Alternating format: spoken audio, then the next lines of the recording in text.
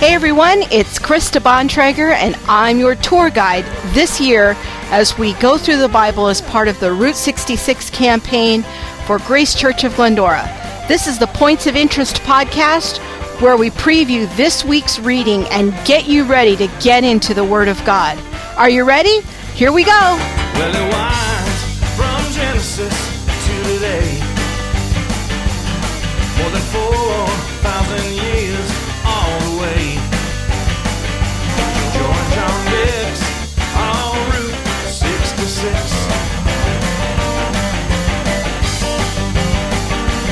Hey everyone, welcome to week 27.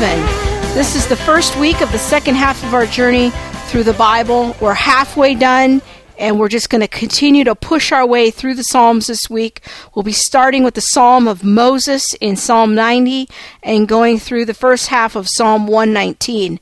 In fact, Psalm 119 is so long that they divided it into 2 weeks. So we'll start it this week and then we'll wrap it up next week. I thought we would start off this week by talking more about some of the interpretive ground rules of interpreting Hebrew poetry. You know, before you play any game, you're sitting around the table as a family, you have to kind of agree on the rules. You have to have some conversation about a shared understanding of, hey, these are the rules that we're all going to play by. And that's true in the Bible as well. There are shared understandings among these authors of how to put together a Hebrew poem. But these things aren't always obvious to us as we're reading in our English translations, thousands of years removed from the ancient Hebrew world. So we have to work a little harder at seeing these connections. Now, we've already talked about many of these things in previous episodes of the podcast, but I wanted to bring up one aspect of interpretation that we haven't talked about yet, and that is the idea of parallelism. Hebrew poetry is not built around the idea of rhyming sounds. When we think of a poem in our culture, we think of roses are red, violets are blue, I think you're cute, and I love you. Something like that. So there's a rhyming, rhythmical aspect to it. Well, in Hebrew poetry, the rhyming is not about sounds as much as it is around thoughts. It's thought rhyming, and we call this a parallelism. And Hebrew poetry employs many different kinds of parallelisms. We won't go into all of those. But what it does is it often stitches these parallel structures together to form units. They're kind of like thought units. And again, we have thought rhymes in these thought units. Very basic example. One of the Psalms you're going to be looking at this week is Psalm 104. One of the most common types of parallelisms in Hebrew poetry is called the synonymous parallelism. And this is where the second line restates the first.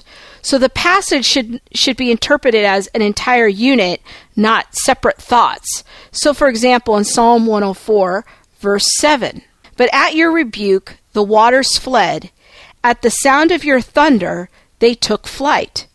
This is a very straightforward synonymous parallelism. The first line, "But at your rebuke the waters fled," is repeated in the second line. "At the sound of your thunder, they took flight." So here we can see that the second line basically is a restatement of the first. So we should take them together as a unit. We don't want to think that the second line is adding new information. Rather, they're just simply restating or retelling the same thing in two different ways. Let's look at another example in Psalm 104. Verse 29. "When you hide your face, they are terrified." And it's talking about the animals. "When you take away their breath, they die and return to dust." So the parallel structure here is that when you hide your face, they are terrified. And then it parallels with, when you take away their breath, they die and return to dust. So these are the two parallel structures. Again, they are retelling or restating the same events, just with slightly different words. They're rhyming their thoughts. Another type of parallelism is called a synthetic parallelism. Let's look at Psalm 104, verse 5. He set the earth on its foundations, it can never be moved. Now, in a synthetic parallelism, we look for the elements of the poetic line to build on top of one another. And here, the second line expands what the first is saying. So when it says he set the earth on its foundations, it can never be moved, the phrase, it can never be moved, is an expansion of what he said in the first line, that he set the earth on its foundations. These are just a couple of examples of how ancient Hebrew poetry works. Now we have to remember that the verse numbers were made up during the medieval period. They're more like a version of a GPS. They help us zoom in on a very specific point in the Bible that gives us a quick reference.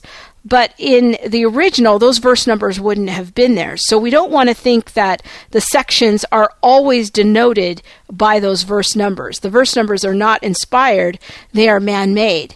So as you're reading through the Hebrew poems, you might want to begin to look for these parallels and just notice, is this a synonymous parallelism or is this a synthetic parallelism? Sometimes you might come across an antithetical parallelism where the elements of the poetic line are actually opposite to one another, where they seem to be saying contradictory things. Again, there's many different kinds. We won't go over all of those, but it just gives you a little peek underneath the hood as to what's going on, these shared rules of interpretation that these ancient authors had. I just want to take a few moments to highlight a couple of the Psalms that you'll be reading this week. The first one we're going to talk about is Psalm 90, and this is the only psalm in the book of Psalms that's by Moses.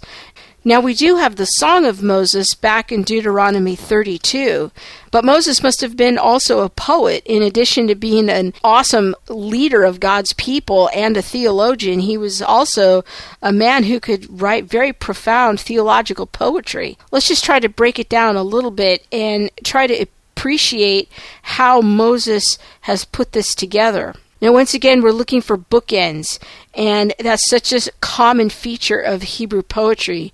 And in this case, the outline of Psalm 90 is this, that verses 1 and 2 kind of form the introduction, and then the other end of the bookend is verses 11 and 12. And then verses 3 to 10 is kind of the filling in the middle of these two pieces. And it's an interesting theme that Moses develops here. It's really a picture of what the world is like for unbelievers. And his descriptions are just so interesting because he sets the context in verses 1 and 2 of God as creator and eternal. And so God is way up here, and then he turns in verse 3 to a description of humanity and that they will return to dust. In fact, they're so different from God. In fact, God is so much more powerful than humanity. You know, God just kind of sweeps them away. They're like new grass in the morning. It's there, it springs up, and then it's dry and it's withered. The fate of humanity apart from God is a bleak picture indeed. And then he wraps it up in verses 11 and 12 in talking about the wrath of God against these people. And then in verses 13 to 17, he turns it again, and he has this prayer for God's compassion. Have compassion on your servants. So now we're switching the focus to be, what is God's relationship with his covenant people? God's covenant people see God in a very different way, and he sees them in a very different way. The Lord's favor rests on them, and their work is established. Now notice kind of the symmetry here between the unbeliever and the believer. In the unbeliever is like the morning grass. It springs up, it's new, and then by evening it's dry and withered. But in verse 14, for God's covenant people, Moses says, satisfy us in the morning with your unfailing love, that we may sing for joy and be glad for all of our days. So there's this contrast of in the morning, the unbeliever is like new grass. It's going to be gone by evening. But for the believer, the morning is a time of rejoicing in God's love and to be glad for another day that God has given us. We see another contrast. In verse 10, Moses says, our days are short. Our days are a time of trouble, and the years quickly fly by. But for the believer, he says, make us glad for as many days as you have afflicted us, for as many years as we have seen trouble. Your deeds have been shown to your servants, and your splendor to their children. So it's like, even though we may live in an afflicted state, for the believer, we still see the deeds of God coming forth and being displayed for his people. And finally, the unbeliever only has the wrath of God to look forward to in verse 11. But in verse 17, he says, may the favor of the Lord rest upon us as God's covenant people. So it's just an interesting contrast that Moses is setting up here between those who are apart from God's covenant and those who are in God's covenant people. I thought it would be fun this week to talk about Psalms 103 and 104. They're positioned right next to each other in the book of Psalms. Psalm 103 states specifically that it was a psalm of David. Most scholars think that Psalm 103 and Psalm 104 go together, and so Psalm 104 is probably a psalm of David as well. Psalm 103 and Psalm 104 both share some common literary features, and this is why so many scholars think that they actually go together. They both start off in verse 1, praise the Lord, O my soul. And then in Psalm 103 it says, praise the Lord, O my soul, all my inmost being, praise his holy name. Psalm 104 starts off with, praise the Lord, O my soul.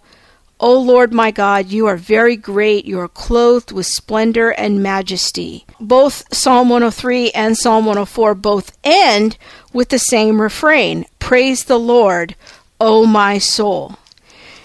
These kind of bookends around Psalm 103 and Psalm 104 is part of the reason that so many scholars think that these two songs are connected. Psalm 103 is a psalm that focuses on God's redeeming grace to sinful humanity. Verses 8 to 12 say, the Lord is compassionate and gracious, slow to anger and abounding in love. He will not always accuse, nor will he harbor his anger forever. He does not treat us as our sins deserve, or repay us according to our iniquities. As far high as the heavens are above the earth, so great is his love for those who fear him. As far as the east is from the west, so far he has removed our transgressions from us. What a powerful picture of God's redemption of his people. The picture here is that of a Redeemer King.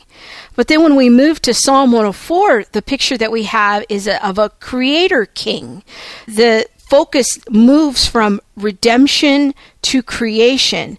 In fact, many scholars have noted that Psalm 104 appears to be a poetic meditation on Genesis chapter 1 and the creation events of each days of creation. What's interesting here is that these dual themes of creation and redemption that are highlighted in Psalm 103 and Psalm 104 are really integrated throughout the Psalms, especially in the sections that we will be reading this week. God wants his people to shout their praise to him for his work in salvation, the theme of Psalm 103, and in creation. We are invited to see and to look at the world and his handiwork, to learn of his greatness by observing all of the intricate detail of his creation. That's really what Psalm 104 is about. God is powerful enough to both shake the mountains in Psalm 104 and secure our salvation in Psalm 103.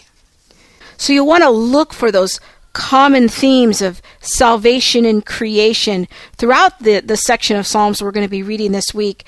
But I think that Psalm 103 and Psalm 104 offers a nice extreme close-up of these two themes and how they fit together biblically. Well, I hope that gives you just a little more of a taste of how these Psalms are put together. It's such an elegant and beautiful piece of art that we're going through right now, and I hope that you can take some time to pull off to the side of the road and really meditate on some of these Psalms as you're going through them. And whatever you're going through in your own life, you can find comfort in the Psalms, whether that's extolling who God is and seeing what the world that He has made around you, and then understanding that He has secured your redemption, or that He's there with you in the midst of whatever hard times that you're going through, that He can bring that to a purposeful and meaningful outcome as you submit to Him and His will. The Psalms are just so rich. There's so much there for each one of us. I know you're being blessed. I know I'm being blessed as we're going through them. And we'll continue this adventure next week as we wrap up the Psalms. We'll be starting in the Proverbs, another wonderful book. We'll have some things to talk about next week. We want to get square on how we interpret the Proverbs in a proper way and understanding them again in their ancient context, but so much good wisdom here as we're making our way through the wisdom literature. And I'll look forward to seeing you then. Goodbye for now. God bless. Galilee, Shechem, Colosseum, and Jerusalem city is kind of pretty to see. Nebo, Sidon or Jericho, Antioch, Caesarea, don't forget Golgotha, Tarsus, Derbe, the plains and agony won't yield. Get hip to this timeless hip. When you make that holy scripture trip.